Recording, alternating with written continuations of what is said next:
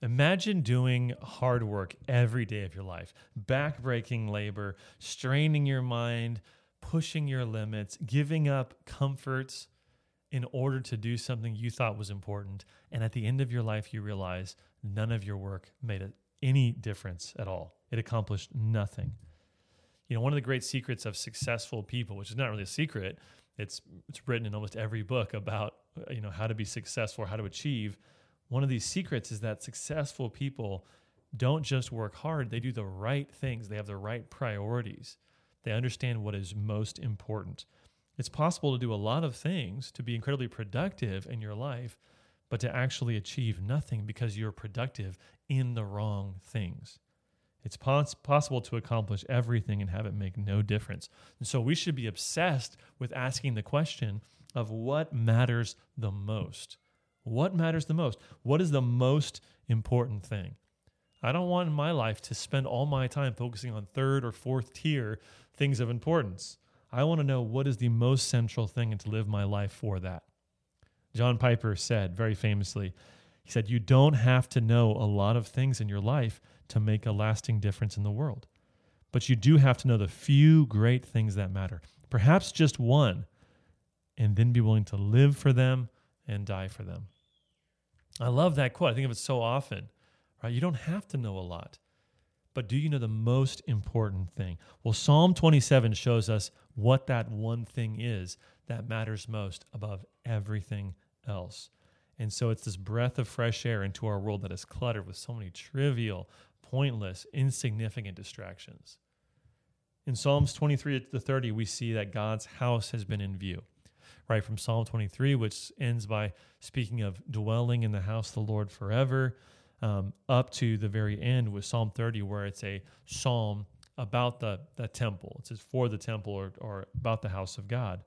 And this subset within 26 to 28 especially, there's this focus even more so on the house of God. Psalm 26, as we saw, is this approach to the house of God. And Psalm 27 here, we're going to see that David finds refuge from his enemies in God's house. And then in Psalm 28, he's praying in the house of God and receiving an answer. So we're going to look at this text. Our outline, it starts and ends with confidence in God.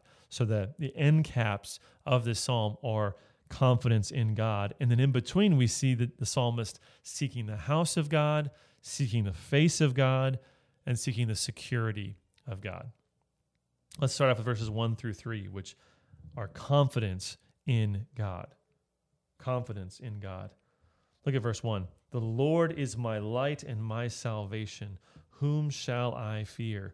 The Lord is the stronghold of my life. Of whom shall I be afraid? We're going to see in a few verses here what the most important thing is for David.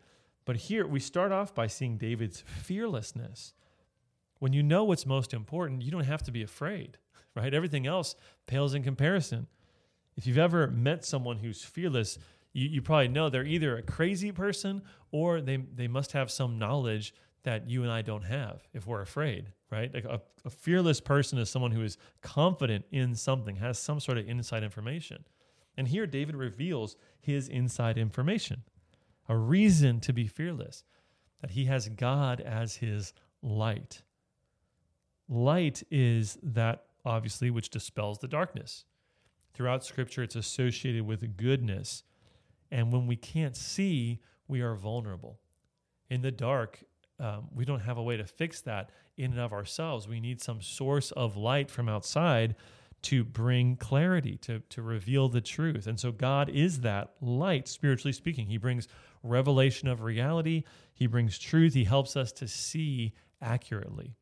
So God is his light and his salvation. Salvation speaks of the deliverance that God can bring and that God alone can bring. It can speak of eternal salvation. That's how we often use it as Christians. We see it used that way often in the New Testament. But it can also just speak of some sort of deliverance from harm or from danger. So God is his salvation, the one who rescues him. And then he changes the metaphor to say God is his stronghold. A stronghold is a place of refuge in military conflict. God is the stronghold, the place where David can run to when everything else fails. God is all of this and more. And so he repeats it twice, right? Whom shall I fear? Of whom shall I be afraid? I was talking with my kids last night about fear. We were reading the Bible before bed, and my youngest, he doesn't really understand what's happening. He's 2, but my 4-year-old and my 6-year-old, they understand more. And we were talking about how Hezekiah wasn't afraid. And this story in 2 Kings, right? It's also in Chronicles and in Isaiah, but where Hezekiah is faced with these threats from Sennacherib, the king of Assyria.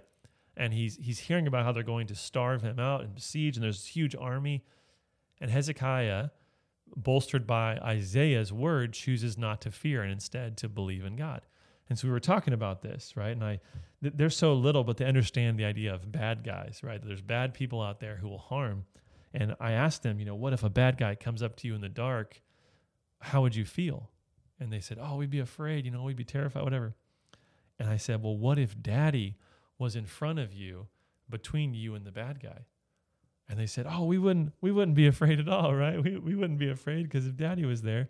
And of course, they don't understand that I have no self-defense capacity, right? Outside of 3 years of Taekwondo, which makes me pretty fierce. But really, I'm not necessarily a great fighter, but they just know I'm big and I'm scary. And so if I'm there, they have help. Well, David, in a much greater way, he understands the same thing. He's saying, I don't care what's against me if I have God on my side. It's a simple truth, but it's an important truth, one that we should remember. When God is with us, who can be against us? Verse 2, he says, when evildoers assail me to eat up my flesh, my adversaries and foes, it is they who stumble and fall. So he's faced by his enemies who are depicted as wild, savage animals, as cannibals, really. This is probably, not literal, but it's speaking to how savage they are, that they want to eat his flesh. But in David's case, he knows that for those seeking to destroy him, they're not going to be able to hurt him. It's actually them. It's they who will fall. And David's confident in that God's going to turn around their schemes against them and that they're going to suffer the consequences. He's not scared because he has a God of justice on his side. Verse 3 says, though an army encamp against me, my heart shall not fear. Though war arise against me, yet I will be confident. So the enemies are depicted as an army here. And this is as bad as it gets. You're outnumbered, you're outclassed. This actually happened to David a few times. We see this in 1 Samuel chapter 23, where Saul's army is coming against David. So when you're facing an army that's so much stronger, you can't depend on yourself. It also reminds me of Exodus chapter 14 and the Exodus story where Israel, without weapons, without military training, is against the sea, and Pharaoh's army is bearing down on them. It's impossible. There's no way they can win that battle. But David, in this situation, refuses to be in fear. He refuses to be conquered by fear. He says, I'm going to be confident. The word confident, it literally means trusting. It speaks to ongoing trust, a reality of trust in David's life. And so he says, I'm going to be confident. I'm going to be trusting in God. Now let's look at the next section, verses 4 to 6. So he started with confidence, and now he is seeking the house of God. So he begins to use this verb again and again of seeking. And first, what he's seeking is God's house. Instead of giving into fear, David begins to set his mind on the most important thing. Listen to this verse, verse 4.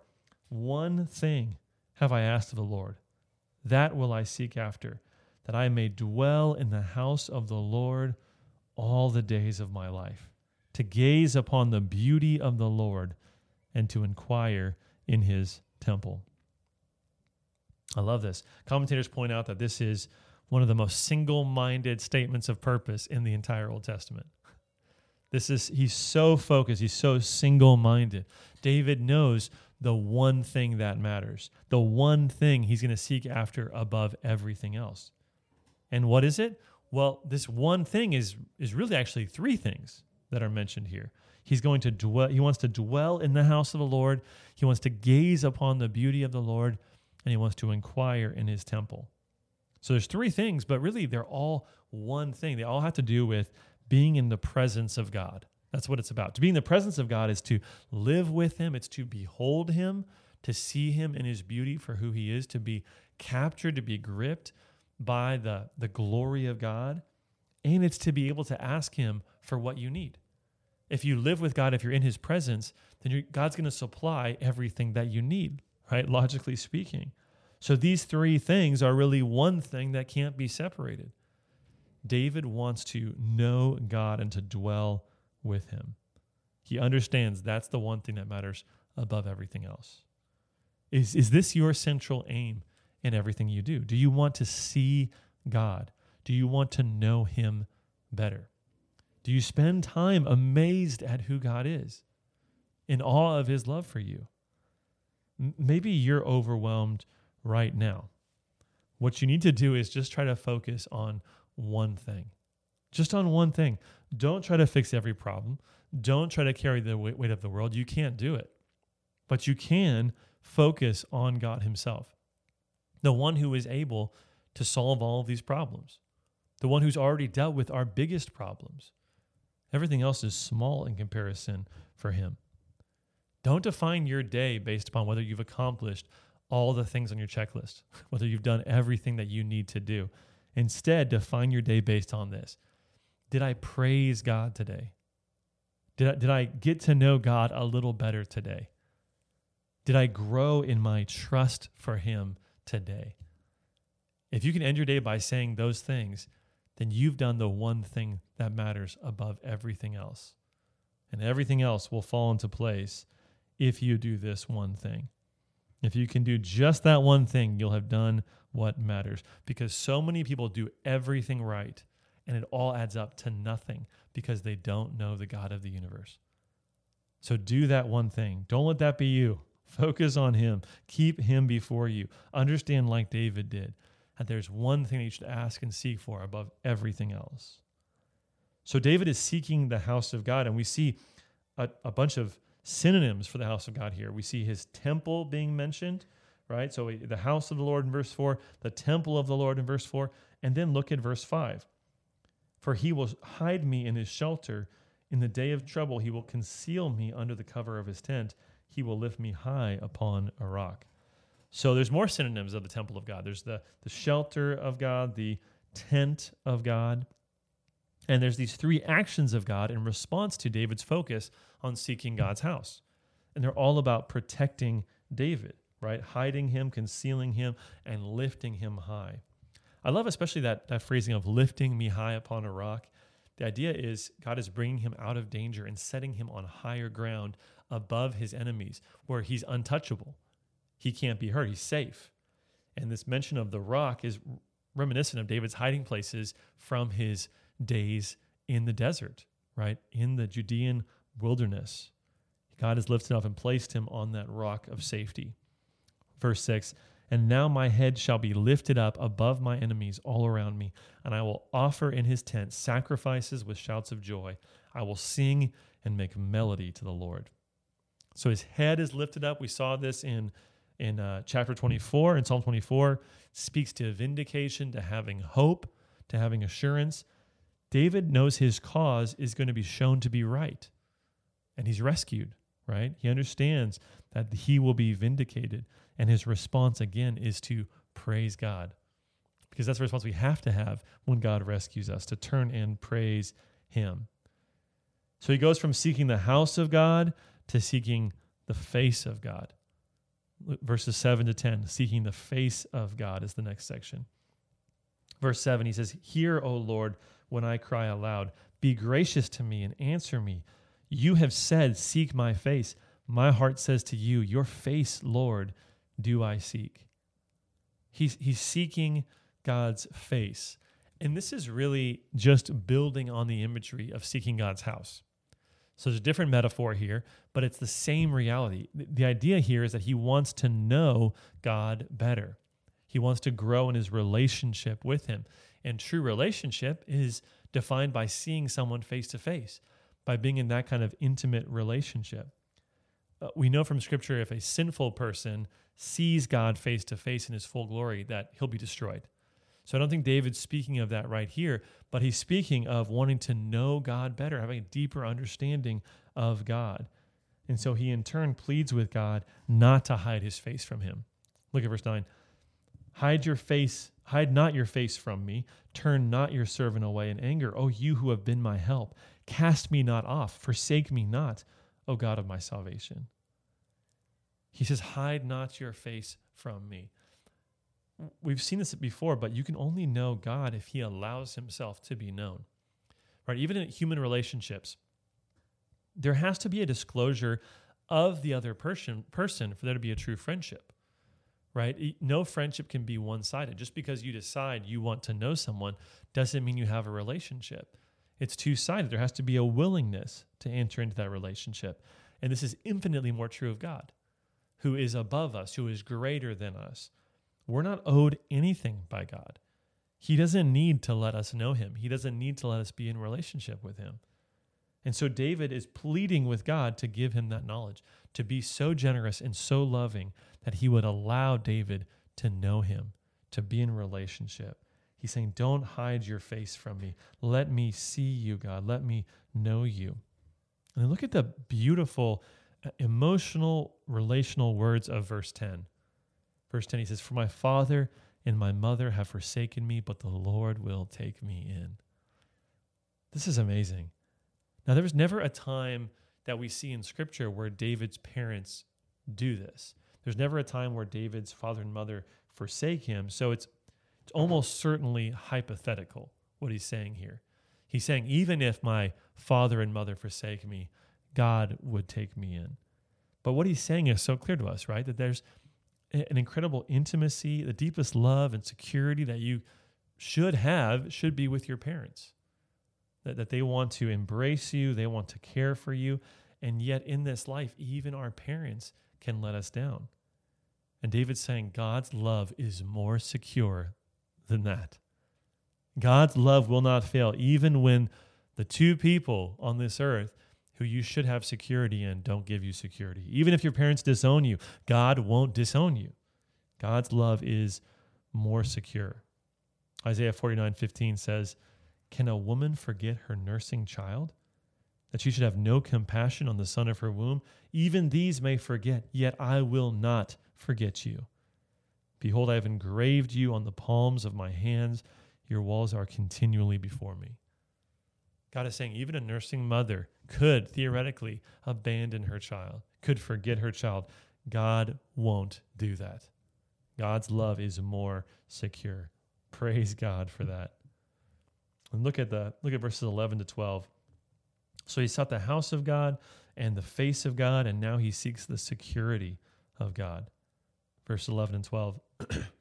Teach me your way, O Lord, and lead me on a level path because of my enemies.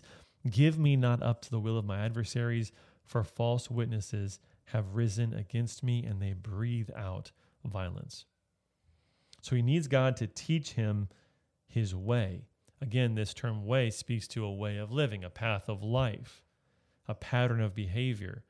And we have similar language that we've seen in the last two Psalms about God instructing us in his ways.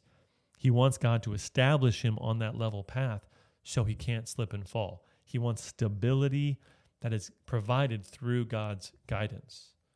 And this will also give him security from his enemies. So he's praying and asking God, even as he seeks his face, he seeks relationship with him, he also wants to live in a way that will protect him from his enemies who seek to undermine him. And then the psalm ends with more declarations of confidence in God. Verses 13 to 14, confidence in God. Let me read these verses. I believe that I shall look upon the goodness of the Lord in the land of the living. Wait for the Lord. Be strong and let your heart take courage. Wait for the Lord. What amazing confidence to end on. I love this. Because David is seeking God, he knows that someday he will see God fully.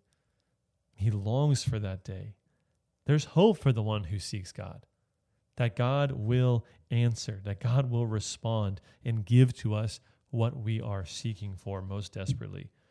And so he encourages the reader to wait for the Lord. That the psalm started with this twofold declaration of a questioning of whom shall I fear? Right? Whom shall I fear? Of whom shall I be afraid?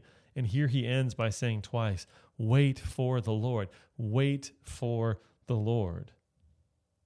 This is his encouragement. And I think these two are connected, right? We tend to think of courage as being willingness to act, as being readiness to jump into the fray, to do something daring, to kind of show your courage through some act of bravado. But here, we're reminded that courage sometimes, very often, is about having the strength to wait on God, to live without the ability to resolve something, even though you may want to do it. You may want to act, but instead to do the right thing and to wait on God's timing, to be patient, to be trusting. That takes real strength. It takes real courage. And so he says, even if things aren't right now, I'm going to wait on God. I'm going to let him be the one who resolves this problem because I can't do it. It's amazing the confidence that you can have when you understand what is most important, when you understand that one thing that matters the most above everything else. So seek after God today. In fact, I'll leave you with this encouragement, and what better encouragement from Deuteronomy 4:29. This is what God says, or through the mouth of Moses. It says, but from there you will seek the Lord your God, and you will find him if you search after him with all your heart and with all your soul. Let's seek after God today.